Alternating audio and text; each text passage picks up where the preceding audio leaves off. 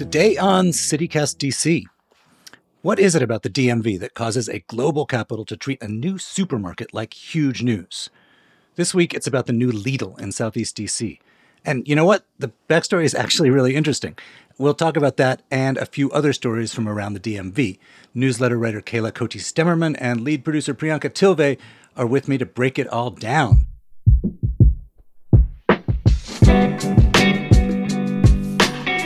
Today is Friday, September 23rd, 2022. I'm Michael Schaefer, and this is CityCast DC.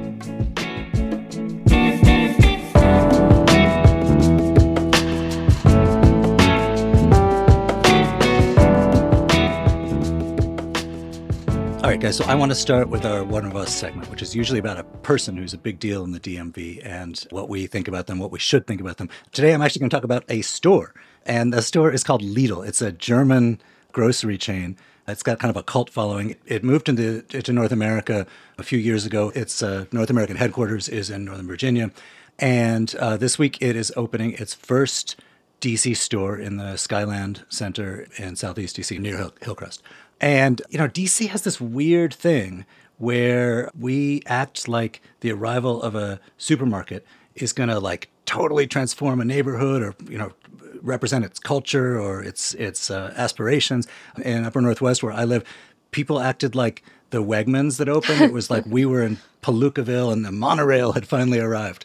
On that real quick, I remember I got 7 or 8 different pamphlets about that Wegmans opening up. I'm like a mile away, but I got a bajillion notification. Right. And like, I'm old. So, you know, there was a time when it was like we had Giant and we had Safeway. And, you know, the ones in rich neighborhoods were maybe a little bigger and had like a slightly larger gourmet aisle, but they were basically about the same. And now it's like you've got a grocery store for every taste you may have and every price point and every cult point. But the thing is, there's actually, I mean, people feel validated by the presence of a cool or trendy chain, but there actually is a track record here of grocery stores, big grocery stores putting neighborhoods on the map. The Whole Foods on P Street is really thought of as like, well, that really tipped Logan Circle to a different status. Right, totally transformed it. Right. And so in Skyland, that's like especially the case. This is in Ward 7. The surrounding neighborhood is actually, you know, this is not a deeply impoverished neighborhood immediately around it, but the reputation of the neighborhoods east of the river is such that a lot of big grocery chains have steered clear and folks have been underserved. The city, a few years ago, it was all hot to trot for opening Walmarts, and one of the Walmarts was supposed to open there, and the chain bailed out at the last minute. So now Lidl has come, and it's a kind of interesting chain. It's kind of a competitor with Aldi, another German chain that offers like really, really low price points. But it's kind of cooler, and its in-house brands are sort of a thing. Some of them, I actually don't know the answer to this, but like some of them have really good wine selections. I'm not sure if the DC one is going to be a liquor license or not. But it's kind of a, you know, it's a telling thing about how the city works, that we hang so much economic development and aspiration on the launch of neighborhoods. And we also get kind of geeky for grocery stores being cool or not cool or saying that we are cool. Well, I think in this case, Lidl opening is actually a pretty big deal because Ward 7 and 8 are seen as a food desert. And politicians in D.C. have been trying to get a grocery store to land there for a decade with no success. Right. This is the first one in more than 10 years, right? Yeah. Yeah, that's pretty wild. I have spoken with people there who say that growing up in a food desert was really, really difficult. And I'm sure that there are a lot of people pinning hopes on Lidl kind of helping turn that around. Yeah, I think especially for fresh goods, fruits and vegetables, stuff like that, that's hard to get at corner stores and smaller spaces. This is going to be pretty transformative. But generally, I think your observation is really interesting, Mike, about the way that people freak out in the city over supermarkets opening up. I've heard also people talk about the Whole Foods completely changing the P Street area. And I mean, has anything changed in your area since that Wegmans opened up? The children are even more above average than before. I'm sure. Yeah, it's that high quality produce. I mean, look, for years, people in Washington and people in most big cities resented that, look, we're in cities, the spaces are smaller, and we don't get to have these like big, massive, awesome supermarkets the way they do in the suburbs. And at some point, the supermarket chains got wise, and they realized, like, hey, our model has been, we put like a huge store on an even huger lot surrounded by parking, and people drive there and park. And that obviously was something that was much easier to do in suburbs and exurbs. And then they kind of realized, like, hey, what if instead of that, we put up some buildings and one of them has a supermarket in it, but we're also part of developments that are making money by like selling condos and renting stores to storefronts to businesses. And it becomes a kind of urban development virtuous cycle. And that's, it's not just happening in cities, but it has given companies, supermarket companies, a way of establishing themselves in urban neighborhoods and not having to forego profits that come with having a big store. So this development where the Lidl is coming also has condos, also has stores, also has shopping. It's really the kind of thing that, particularly if you're in an underserved neighborhood, a place where you're accustomed to having to get in your dang car like a suburbanite and drive anytime you want anything, it has a potentially transformative effect. And that's great for DC. For sure. I will say, while we're talking about supermarkets, I want to make an appeal to the supermarket gods that be for better ethnic food stores in DC, because right now I still have to drive out to the middle of nowhere anytime I want something that is Korean or Chinese or Indian. That stuff just does not exist. I have. I like Hana. I like Hana Market on You. A lot but it's packed tiny. into a small space, yeah. Yeah, it's really, really small. Don't you think your plea, instead of to the supermarket gods, should be to the Indian and Korean and Chinese communities to actually move into the city? Because the supermarkets tend to locate where their customers live. And for years, the pattern in the DC area has been like the city has Black people and white people, and immigrants, people of other ethnic groups, tend to go straight to the burbs when they come here. And there's a lot of reasons for that. That's fair. Okay, people from Asia, Asian Americans, Asian immigrants, please come to the city. I need those goods. Come hang out with Priyanka. This girl needs her frozen roti. I really do. Priyanka, where do you go when you go grocery shopping and you're looking for that? Yeah, I drive out to H Mart in Arlington. There's a few different H Marts out there. There's also an H Mart in Fairfax. And I go out to Patel Brothers. And also there is a really great, I can't even remember what it's called, but there's a really great Iranian market in Rockville. And I get like pomegranate molasses and those dried limes and things like that there. I feel like some genius of the market who's going to be richer than me ought to figure out how to solve this problem for you and make a profit while they're at it. I would very much appreciate that. Take my money. All right. Hey, let's talk about the big picture. Priyanka, take it away, my friend. Yeah. So bigger picture, as always, is a story where we're going to talk about something that's in the news, but we're going to expand it out to why this is a big deal. And I'm sure everyone listening has seen the headlines about the anti-transgender policies in Virginia that Governor Youngkin is pushing. These are model policies that he is suggesting, or his Department of Education is suggesting, that school districts across the state adopt. There's a bunch of them. They want school personnel to only refer to children by their legal name and the pronouns corresponding to their sex assigned at birth. They would limit student participation in sports to only the gender that's reflected in their official school record. They would have to use bathrooms that correspond to the gender assigned at birth. And then the one that makes me the most upset is that they would have to tell parents before giving any counseling services that relate to gender. I mean, that particularly gets to me because I remember being a kid in middle school wanting to go to the school counselor, and trust is such a big part of that. Knowing that the parents are going to be notified, that just completely strips away that trust. Reminds me of that Mad Men episode where she goes to the therapist and then the therapist tells her husband exactly what she said in this session. Oh my God, yes. Yeah. But the parent part is, really central to this. Youngkin and his administration say that this is all about giving back parent rights, that parents are a child's primary and most important educator. That's a direct quote from the model policy.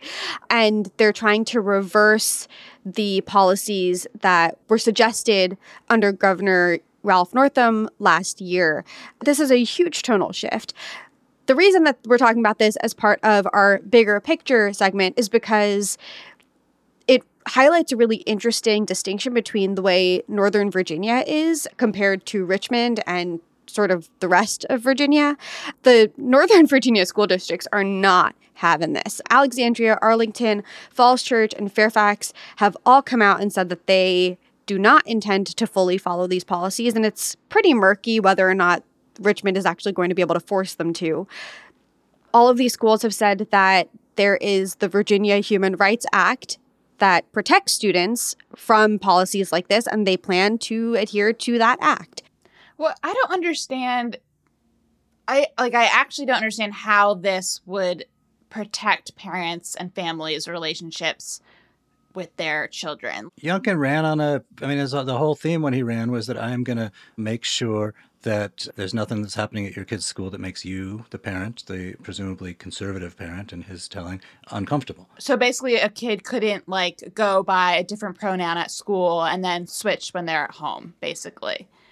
Right. That where they're uncomfortable. The implicit argument when he ran for governor was that, these schools are full of radicals trying to pull one over on you. So he, very clearly said, I'm going to give, quote unquote, parents more power over schools. And that often means removing some of these bureaucratic protections about what you can do, about what books you can read, all that. But look, he could say, I ran on this, I won. What's your problem?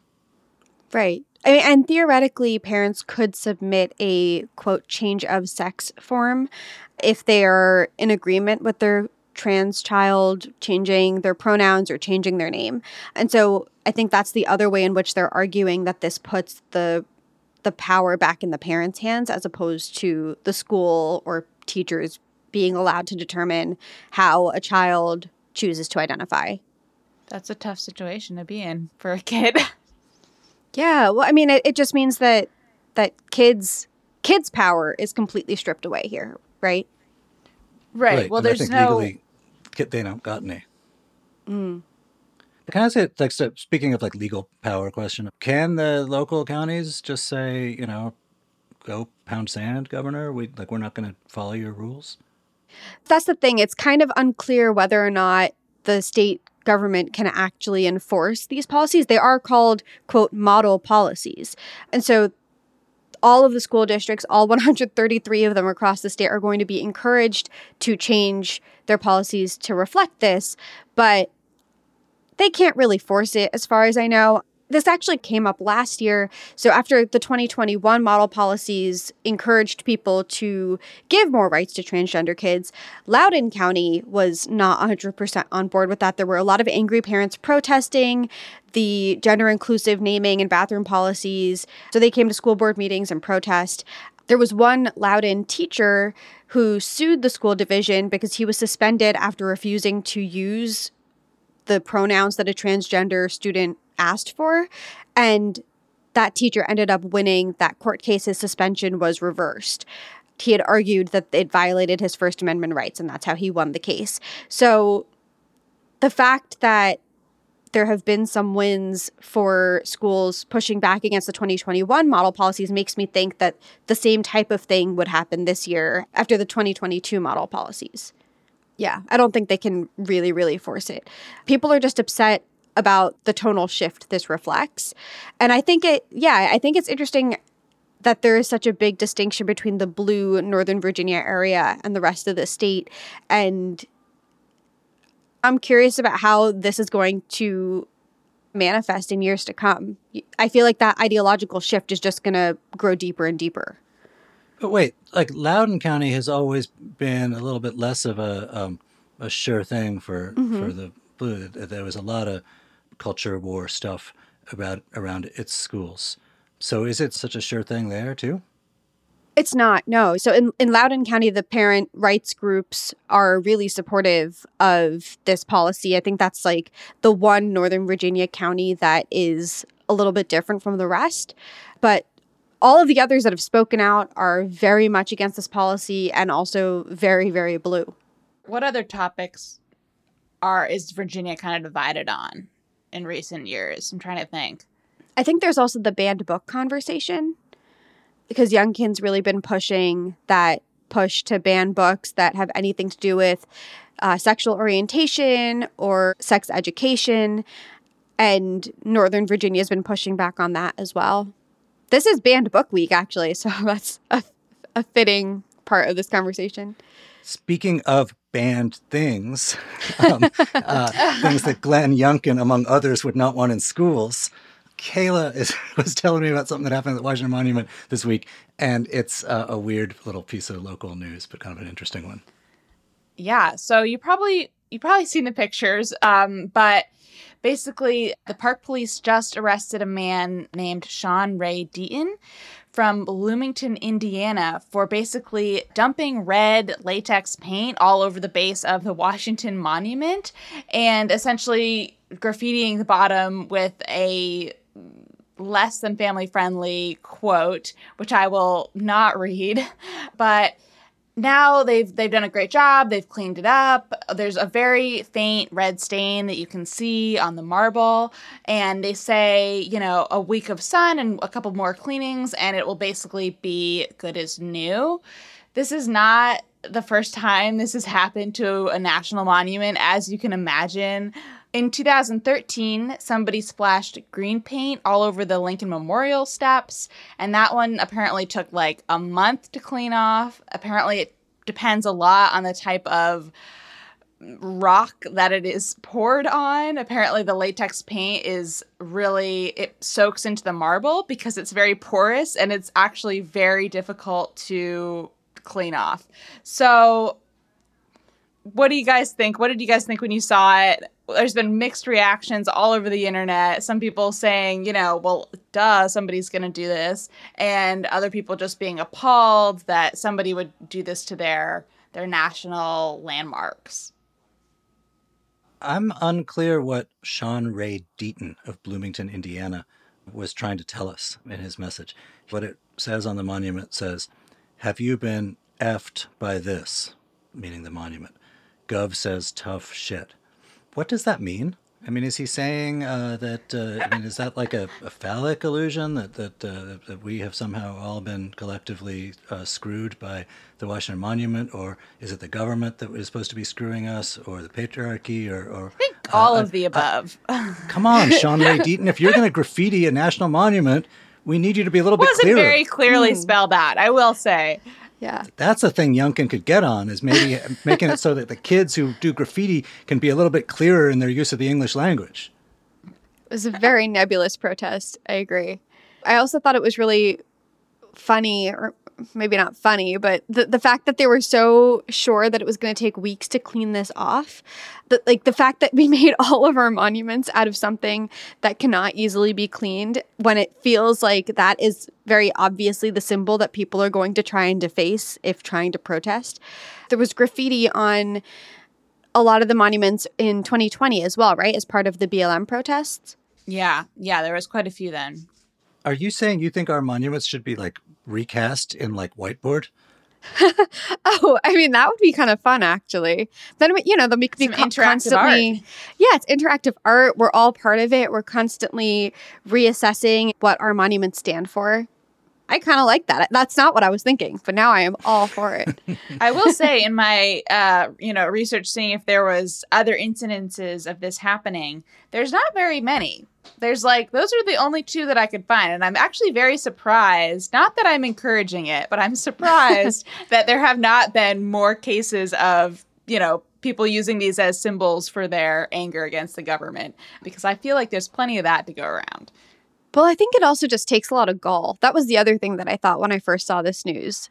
I mean, to walk up to the Washington Monument, which, when you think about it, actually isn't that heavily guarded, but it feels like it is. It just feels like the entire National Mall is heavily surveilled.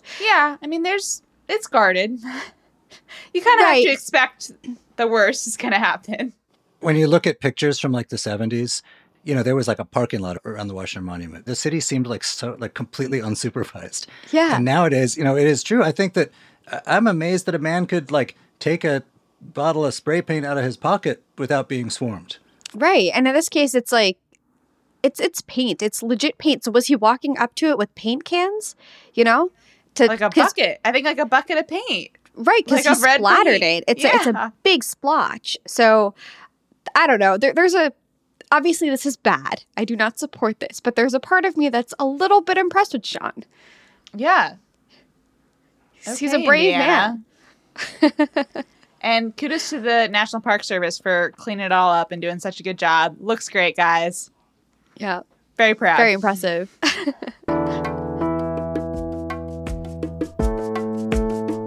All right, that's all for today here on CityCast DC. I'm Priyanka Tilve, the lead producer. And I'm newsletter editor Kayla Cody Stemmerman. Our producer is Julia Caron, and our hosts are Bridget Todd and me, Michael Schaefer from Politico. Music is by Alex Roldan. If you enjoyed this show, subscribe and tell a friend about our morning newsletter, too. You can subscribe to that at dc.citycast.fm. We'll be back Monday morning with more news from around the city. Bye. I was just trying to describe what I did, and I was like, oh, it's like CityCast. It's like CityCast. And then, like, half an hour later, she was like, oh, I thought you were saying City Cats this whole time. And I was like, what would I possibly do at City Cats? Like, good name, though. What wouldn't you do? Yeah.